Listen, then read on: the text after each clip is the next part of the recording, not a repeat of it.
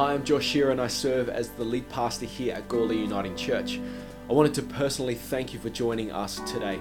We exist as a church to see lives transformed with the good news of Jesus. Now, I hope this service inspires you, I hope it blesses you, I hope it builds your faith, and I hope it gives you perspective that God is moving in your life. If there is anything that we can do to help you, don't be afraid to reach out on social media or email our office. Thanks for joining us again, and let's get to the service.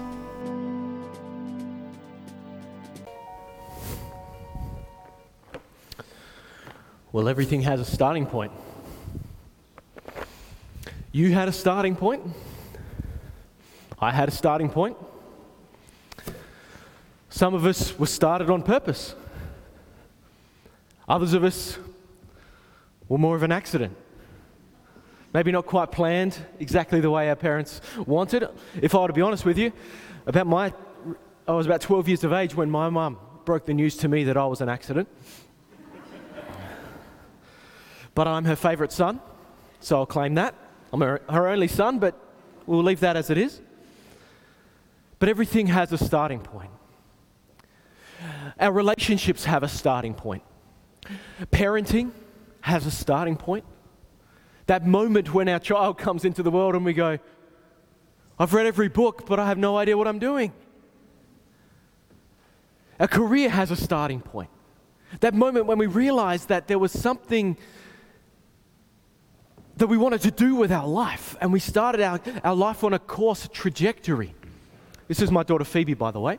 If you haven't met her, she's going to make use of some of the blocks that I had planned to use later on.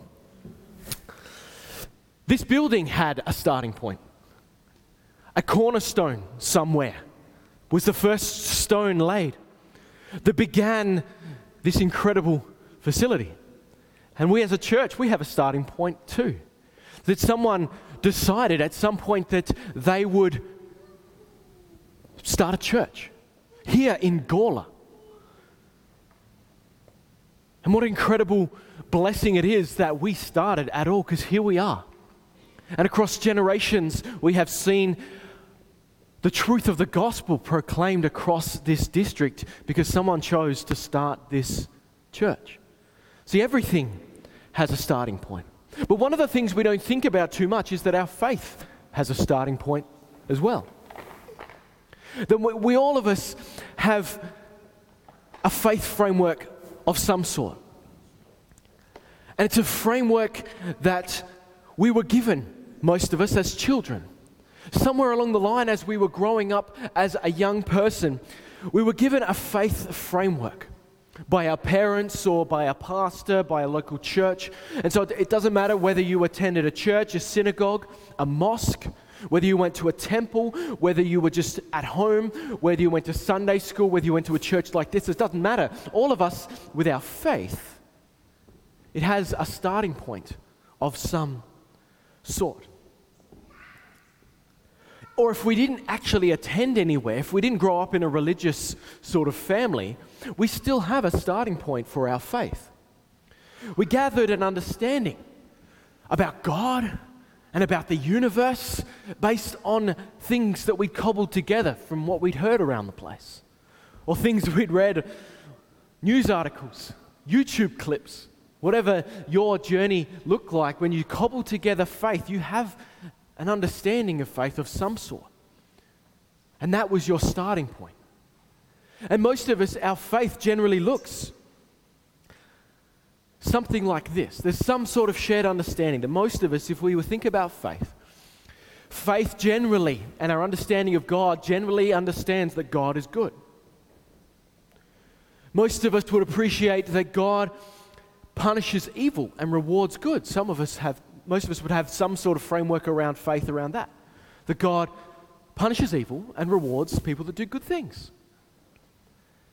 And for many of us, there's a framework that God answers prayer. That somehow, when things aren't going the way that we want them to, we can reach out verbally or in our minds to someone, something, somewhere. Even though we might not understand it, when the plane starts going down, we pray, oh God, something. To someone, somewhere. There's something in us within our starting point of faith that tells us there's something out there that we can pray to, that thing, whatever it is, knows who we are, gives a rip about us, and can do something about our situation. For many of it, we don't even realize that's part of our faith formation and our starting point. And sometimes that understanding of faith was leveraged against us by our parents.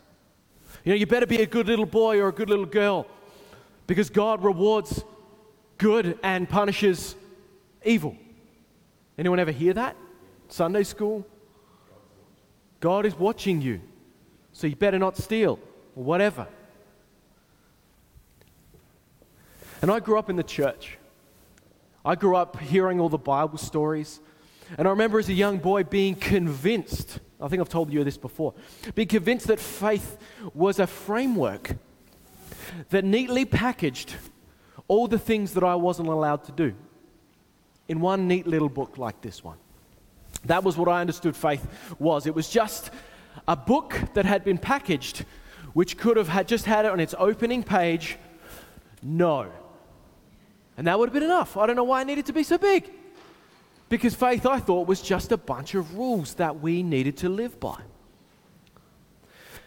And the tension is, the problem is that the framework that we were given as children about faith and about God and about how all of this fits together in the world doesn't tend to hold up very well in the adult world. The framework that we were given as children with Bible stories, if it was the Bible, then it would have been stories of Noah and stories of Adam and Eve and stories of Abraham and stories about Jesus and healing and all those David and Goliath and all of that sort of stuff, all those Bible stories. And those Bible stories are great, and I believe that they are true in the sense that they were intended. And they are wonderful for building a foundation of wonder and awe and imagination in children specifically. And they are really important for helping us form our worldview as people, as we start moving into the world. It's vital. But when we start to marry up those teachings, those Bible stories, with our adult faith, with real questions about the world, for many of us, that faith starts to struggle under the weight. It starts to struggle. Some of those questions for us, I'm going to knock that coffee off, aren't I? Some of those questions for us, how do we reconcile a good God with a world that's filled with evil? Why is it that evil seems to flourish when I thought, God, you were meant to be a God of justice? Why is it that bad things seem to happen to good people? Where are you, God? What do we do with that?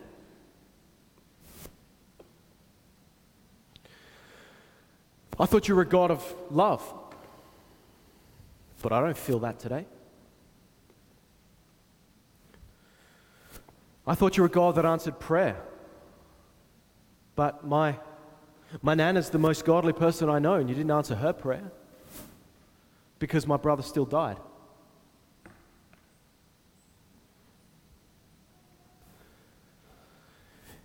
In a book called Case for God by a woman called Karen Armstrong, she writes she observes the tension that I'm talking about.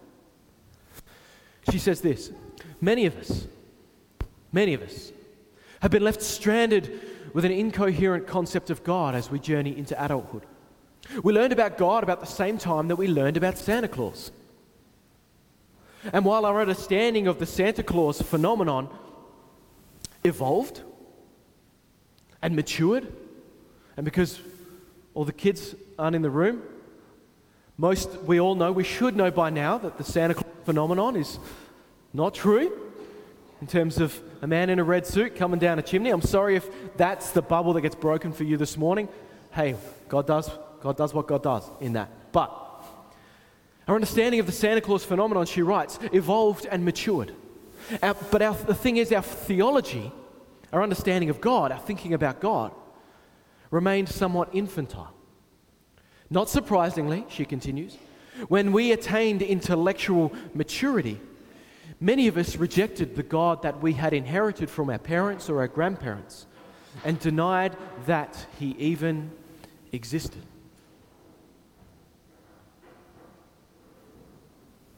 Why? Because our faith didn't mature as we did. It was left in this infantile state. And so what does that mean? It means that we need a new starting point. And so for the next few weeks, we're going to ask this question. What if we hit the reset button with regard to our faith? What if we didn't know anything about faith? What if we pretended that was where we're at? Where would we begin? Where would we start? And some of you will already know some of the stuff that we're talking about. Some of you might know almost everything that we're going to present over these next few weeks. Some of you, this is all new. And I'm glad that you're here if that's your story. I'm glad you're joining us online if that's your story. If you could start your faith journey anywhere, I would want it to be right here. Right here, today. Because my hope is that throughout this series, we can help you connect the dots. That we can help to reconcile something of your adult life and the Christian journey of faith. And what I hope that you realize is that they are not mutually exclusive. That you can be an intelligent person in your life and believe in Jesus the Christ because God asks us to be both. To be informed and to be faith-filled. And that's where I want to take you over these next 8 weeks. But we need to approach things a little bit differently. Because where we start our faith as a child is very, very different to where we start our faith as an adult. And here's part of the problem. For many of us, the problem has to do with this. This is the Bible. The Bible, as most of you would know it. Is that what you recognize it to be? The Bible. I'll even open it. It's black. It's hard to tell, isn't it? I'll open it. Here it is. Holy Bible. It's my preaching Bible. For many of us in our framework of faith, this was the problem. This, right here. We were told about this book, the Bible. We were told that it was infallible. We were told that it was God's Word. We were told that it was inspired by the Holy Spirit. We were told that it doesn't have any mistakes. And just before I go any further, before you start writing an email, forming it in your mind, I believe those things. I believe that this is all of those things. And as a child, we accept those things because we're taught them by an adult, by a pastor, by a parent, by a priest. And we believe, because we are taught that everything in here is on equal terms, that this book is just one book, it is one presentation of the truth, it is one package. And we were presented that this book, which it is not, was all equally understandable, which it is not, was all written exactly and framed exactly the same way, which it is not. We never understood where it came from. And though we greatly value it, and most of you would flinch extraordinarily if I put my coffee cup on it, because we don't do that, most of us don't know what it says. Most of us accepted what our parents told us and kind of left it at that. We flick it open and have a bit of a read from time to time, and most of us at some point in our life, in our faith journey, we start reading the Bible in a year and get about this far, because that's Deuteronomy. But most of us don't know what's in here.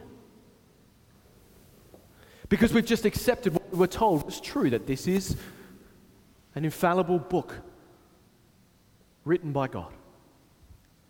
And the problem was, and the problem is, that if someone, usually about university as we're growing up, usually about that age, if someone can present a compelling argument about this book that pulls into question one element of this, one account of something, one questionable statement, verse, observation, if they can challenge our perspective about God as presented in this book in one small way, then this is suddenly not what we thought it was.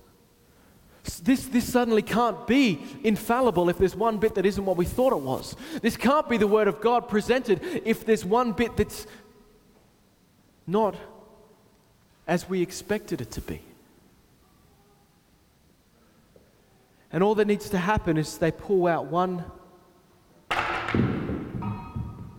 piece, and the whole thing comes tumbling down. Because when life happens, and we begin to call into question what we were taught, we find ourselves in environments where people don't respect this, because there's lots of them, lots of those environments around. In fact, most of our culture doesn't respect this like the way you or I do. We find ourselves in those environments, and this has been called into question in some way.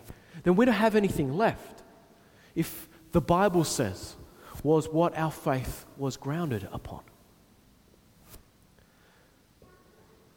And so we're not left with anything to stand on.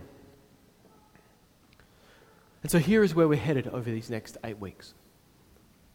And here is where you might misunderstand me. And here is where that you're going to have a few thoughts and a few preconceived ideas challenged. And here is where you might want to send an email. I want you to hang on. Are you ready? The Bible says is not an adequate starting point for our faith. Particularly for those of us who are adults, returning to faith or rediscovering faith or questioning faith. The Bible says is not an adequate position to begin. Because I know what the Bible says, people say. I've been there. I know what the Bible says, but let me tell you about my job. I know what the Bible says, but let me tell you about my divorce.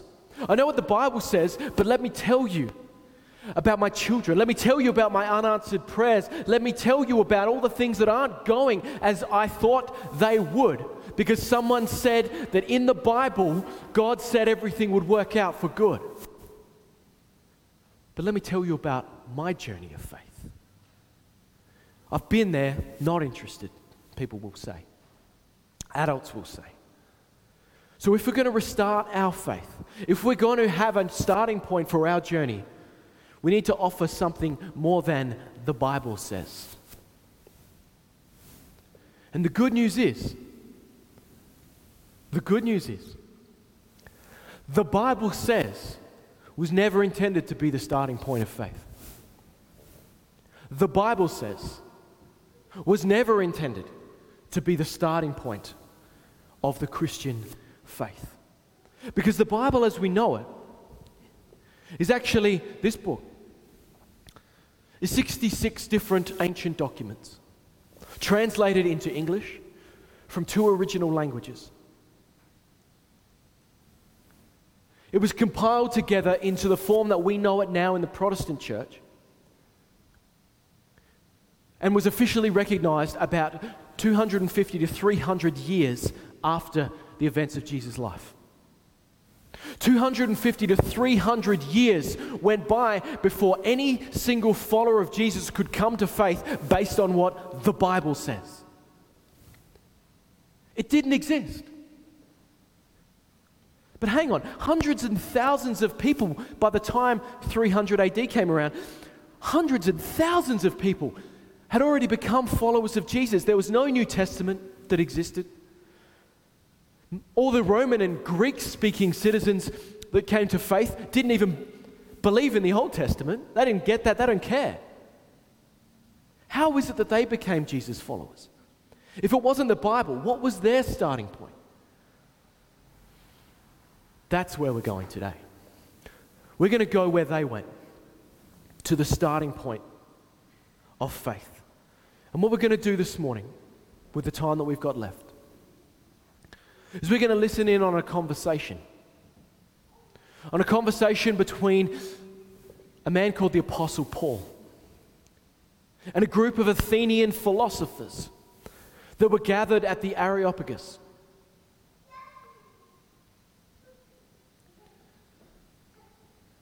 And these philosophers knew nothing about Jesus. They never heard anything about Jesus. This was their starting point. And these events that we're going to read about took place about 20 years after Jesus' life and ministry. We're headed to Acts chapter 17. Now, before you accuse me of having cyclical reasoning, but I'm going to use the Bible to defend the Bible, what I need to tell you is that this what we're about to read from the book we now know as Acts is actually a travel journal recorded by a man named Luke. He was a doctor, and he set about compiling the events as he understood them about what happened around Jesus, his life, ministry, death, and resurrection, and what happened in the early church. He set about compiling an orderly account of this for generations that would come after him. And he traveled with Paul as Paul planted churches around the Mediterranean rim, and he took notes. And he formed a journal, and we have that journal that we know as the book of Acts. It landed in the New Testament. And this part was written before any of the New Testament existed, before any of the Gospels were written, before Paul had written any of his letters that Luke could discover and write about, before any of that. And what we read about from Paul is that Paul was a man who knew what he knew because of who he knew. When we read and listen to the words of Paul as he begins a starting point for these Athenian philosophers, Paul knew what he knew, not because he'd read it anywhere. He knew what he knew because of who he knew. He knew Peter, the disciple. He knew James, the brother of Jesus. He knew John, the beloved disciple. He knew about Jesus because the people that he knew Jesus and met Jesus after he had been resurrected. And Paul, by the way, if you didn't know, was the same age as Jesus. He was Jesus' contemporary. So this what we're about to read this morning is a conversation, overhearing a conversation that happened. Not because it's a Bible story, but because this is a reliable account written down and recorded whilst the people that knew of Jesus' life were still around to refute it. This happened. In fact, the writings of the Apostle Paul predate the Gospels. Paul's ministry, all the letters, Romans, Corinthians, all the stuff, all those letters in the New Testament, actually all predate the Gospels, the accounts of Jesus. They were all written in the early 50 AD. So Paul is a historical figure, and no historian worth their salt disagrees with this. That he wrote letters, and that some of those letters appear in our Holy New Testament. No historian worth their salt disputes any of that. And so if you grew up in church, what you'd know about Paul is that he wasn't always a Jesus follower. He starts as a persecutor of Christians. He starts as a Pharisee, steps onto the pages overseeing the execution of one of the disciples, Stephen. One of the apostles, Stephen, sorry. And he tried to stamp out this movement called the Way, these followers of Jesus. But then he becomes a Jesus follower. Not because he read it, but because something happened. So let's listen into our conversation. And our goal today is not to convince you that any of this is true. You'll see it on the screens. Our goal is to listen to how someone who knew the people who knew Jesus presented the message of Christianity to a group of people that had never heard any of it before. And in this conversation, I believe, is the starting point of the Christian faith. So let's go. You ready? That's an intro if ever I've heard one. Acts 17, starting in verse 16. While Paul was waiting for them, that is, two of his fellow missionaries, in Athens, he was greatly distressed to see that the city of Athens was full of idols, altars everywhere. And so he reasoned in the synagogue, the local church, the local Jewish church, with both the Jews and the God-fearing Greeks that had become followers of Yahweh, become Jewish converts. So he reasoned with them in the synagogues as well as in the marketplace day by day, those that happened to be there. And a group of Epicurean, as in these are philosophers who don't know about all this religion stuff, they can't figure it out, and so just have fun and an extra glass of wine. That's what Epicureans believed. And Stoic philosophers, that is, give us enough time and we'll be able to figure all of this out. Give us enough equations, we'll figure all of this out. A group of Stoic and Epicurean philosophers began to debate with Paul. Some of them asked him, "What is this babbler trying to say?" Others remarked, "He seems to be advocating foreign gods." And that was a big deal. Because to advocate for a foreign god, you needed permission in Athens. Because people had come in and advocated foreign gods before, and it caused civil wars. Houses were burned, families were torn apart. And so if you wanted to come in and present a new idea philosophically, you needed permission to do that. And because they said this, the passage continues, because Paul was preaching the good news about the resurrection. Now remember, everything that Paul knows as he preaches the good news, he learned from people who knew Jesus. Everything he learned about the resurrection, he learned from people who saw a risen Jesus. Nothing. He hasn't read about any of this. So let's continue. Verse 19. Then they took him and brought him to a meeting of the Areopagus. That is on the hill of Ares, where they said to him, "May we know about this new teaching that you are presenting? We need to hear about this if we're going to approve this new philosophy in our midst, amidst all the others that we've got." And I've got a picture of the Areopagus. Should be the next one, Mark. This is the Areopagus, that mountaintop. That is where this event happened, where Paul stood right there on the top of that hill. Was where he stood and presented to the Council of Athens that which I am about to share with you. This is an actual place that actually happened. And they said, "You are bringing some strange ideas to our ears, and we'd like to know what they mean." Because it says all the Athenians and the foreigners who lived there spent their time doing nothing but talking about and listening to the latest ideas. So they wanted to know a bit about this one. And for our benefit, get this, for our benefit, Paul starts from the beginning for this group.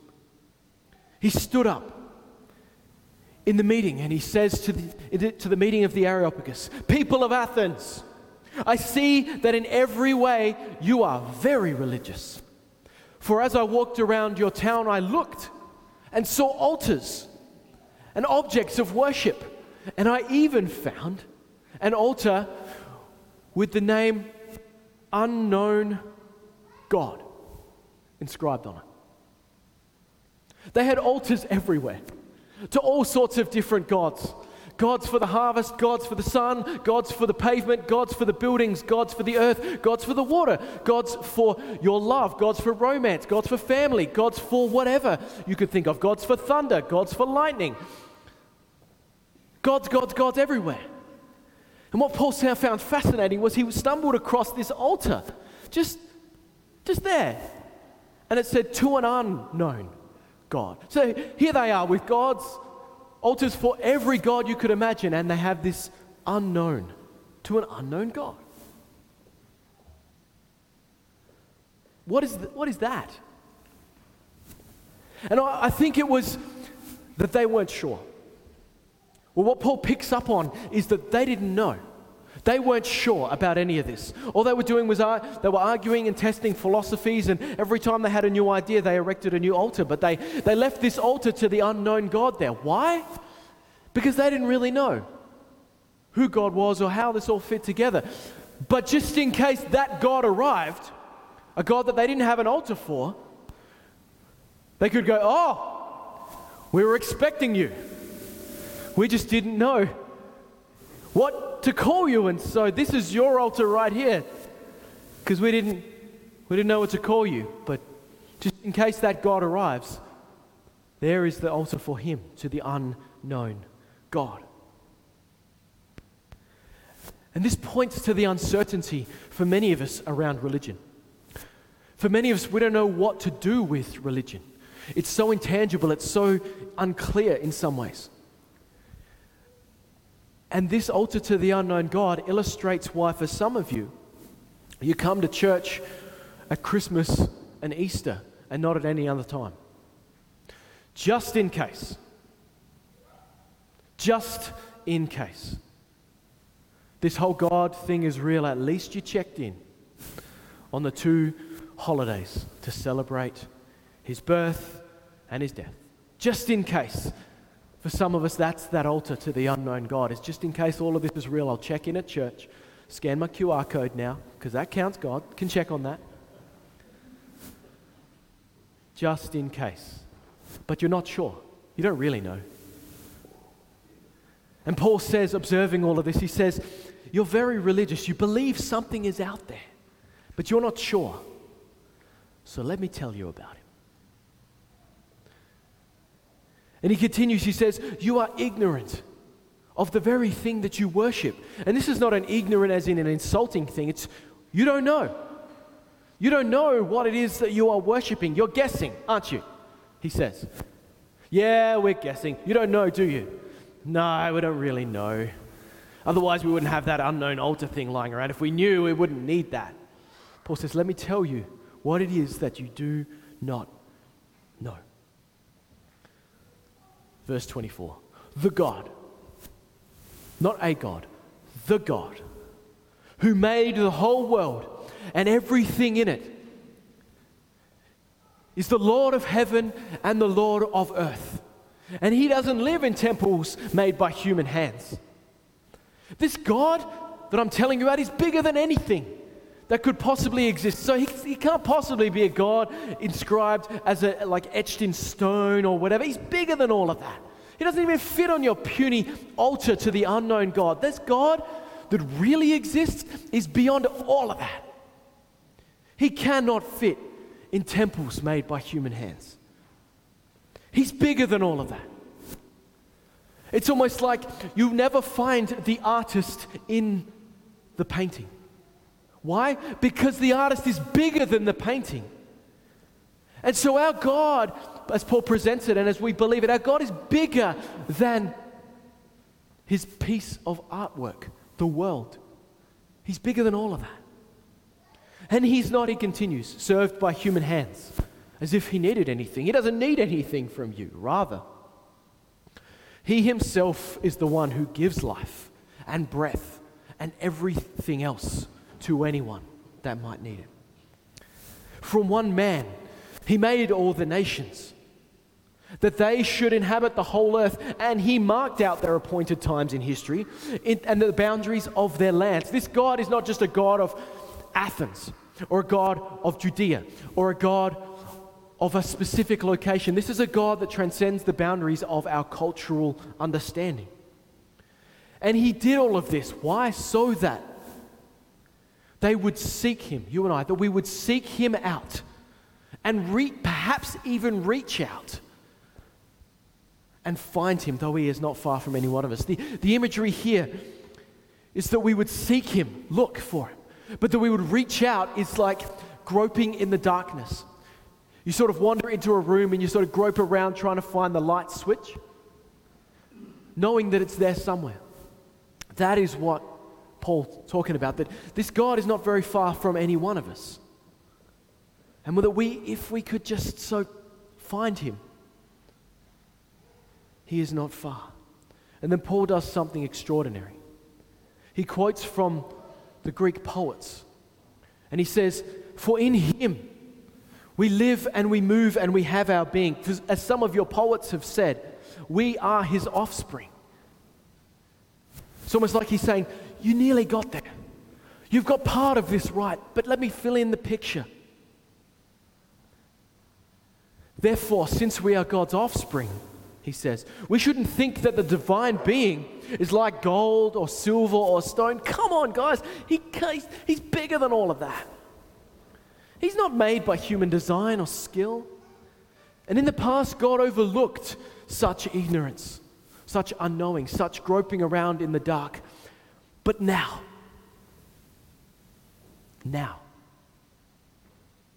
he commands all people everywhere to change their mind. Why? He commands everyone to repent. Why? Because a few years ago, not very far from here, something happened. In verse 31, he says, "For he set a day that he will judge the world with justice by a man." The man. That is Jesus. He's already mentioned his name. That's why he's in front of the council. That he has appointed, and he has given proof. You mean evidence? No. Proof. You mean a suggestion of? No. Proof that this man is the appointed one of God. He's given this proof to everyone. But Paul, there's no proof in religion. This is all just ideas. We believe, we have faith, we trust, we hope, but this is religion. You can't have proof, can you? You're telling us there's evidence? No, I'm telling you there's proof. That's why I'm here, Paul says. And that proof is that God raised that man from the dead. I didn't read about this, says Paul. I had a conversation with the people who saw this happen. I didn't read about this in a book. This isn't a Bible story. I'm standing here before you, says Paul, because I know people who knew Jesus who saw this happen. And when they heard about the resurrection of the dead, they fell on their knees and they repented. And they set about destroying all of their idols and their altars.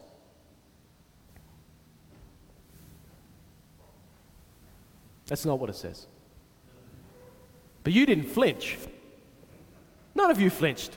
I don't know if anyone online flinched, but you didn't flinch.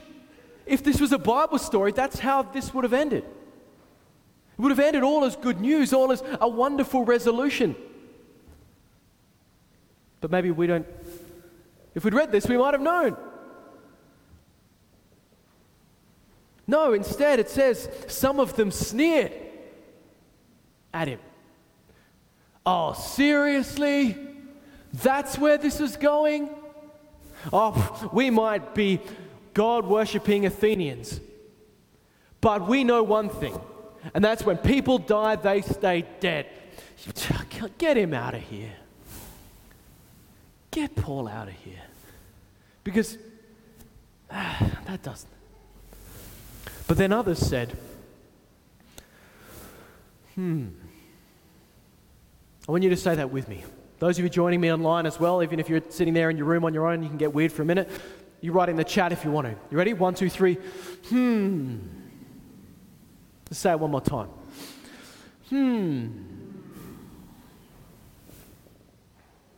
We want to hear you again on this subject. And at that, Paul left the council. So Paul, you're trying to tell me that you know people just over there in Judea, you call it? It's just hot there all the time, isn't it? Well, none of us have really visited there. It's like, so we don't really know. But just over there, you know people who witnessed the resurrection? Like friends of yours? And Paul would respond, I didn't believe it either. In fact, I began my journeys trying to stamp out this rumor called the Way. But then one day, I met the risen Jesus. And so I'm here to tell you that God has done something as proof, not evidence, proof, that He knows us, that He loves us, that He can be known. So, the starting point for the Christian faith is not the Bible says. It's not belief. It's a question. And the question is, not were Adam and Eve really naked? It's an interesting one. You could talk about that at home. Was there really a 7-day creation? You can debate that if you like. It's not, can the world really flood? Because, Josh, I've heard that the atmosphere can only hold enough water to put 2 inches of water on the ground across the entire earth. So how is it that we can drown in 2 inches of water? You can talk about that on your own time. Those are interesting, but they're not the question. The question that we need to wrestle with as we restart our faith is this simple question. Who is Jesus? Who is Jesus? All the other questions are interesting. And scholars have debated a bunch of those things for 2 millennia now. But the question that you and I need to start with is, who is Jesus? Because Paul believed it. And he presented it to people who could go down the street and disprove him by having a conversation. Yet, somehow, before this ever existed, hundreds of thousands of Christians came to faith in Jesus Christ, not because of something they read, but because of what they heard from people who saw it, who witnessed it, and who could disprove it in a moment with a conversation, yet they didn't. Why? Because we need to ask the same question. Not, is this true? Our question is, who is Jesus? Because that is the question that Paul started with. And then when Paul had the opportunity to present this from the beginning to someone who knew nothing else, he presented Jesus and his resurrection. That's the starting point. So regardless of your doubts, the question I want to leave you with this morning is, who is Jesus? Not all the other stuff. Based on an historical account that happened at a place, you saw it. You're left with the question, who is Jesus? Because he's either everything or he's nothing. It can't be anything in between. When we answer that question, everything else starts to answer itself. We gain a framework to start to understand everything that's in here. But we don't start here. We start with the question, who is Jesus? So that's where I'm going to leave it today. But the good news is, we're just getting started. We've got 7 more weeks to talk about this. But my prayer for you this morning is that this would be a starting point for you. If you've never heard any of this, who is Jesus to you? Who is Jesus to you? And this might be enough. What you've heard today might be enough that you go, actually, I feel like I want to trust this Jesus, that I want to talk with you about that. There's elders here that can pray with you about that. But if you have been a part of this church for a while and you've been doing the faith thing, but you've never answered this question for yourself, my prayer is that this would be your restart point. To start piecing things together so that you have a faith more robust than the one of a child, but instead a faith that can withstand the challenges of the world around us. So as I close, I've got 2 questions for you to answer this week. The first question is this. You can talk about these in your car ride home or around the dinner table, in your life group if you've got one, or with a friend at work, whatever. The questions are this. First one. How and when did your faith journey begin? How and when did your faith journey begin, if you have one? And secondly, how well has your faith stood up to the rigors of your adult life? When did your faith start? And how has that faith stood up, really, to the rigors of adult life? Those 2 questions, if you answer them, if you ponder them, if you think about them, will pave the way for everything that we're going to talk about in the coming weeks. So my question, who is Jesus? I'm going to leave you with that. But if you want to watch this again, if you want to double check what I've said and then word an email, if you've misunderstood, if you're not sure, I want you to watch this sermon again. You can get it online.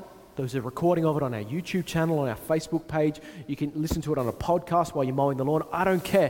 What I want you to do is if there's anything about this that didn't make sense, listen to this, watch it again. Because this is the starting point, which will help everything else make sense. So would you pray with me?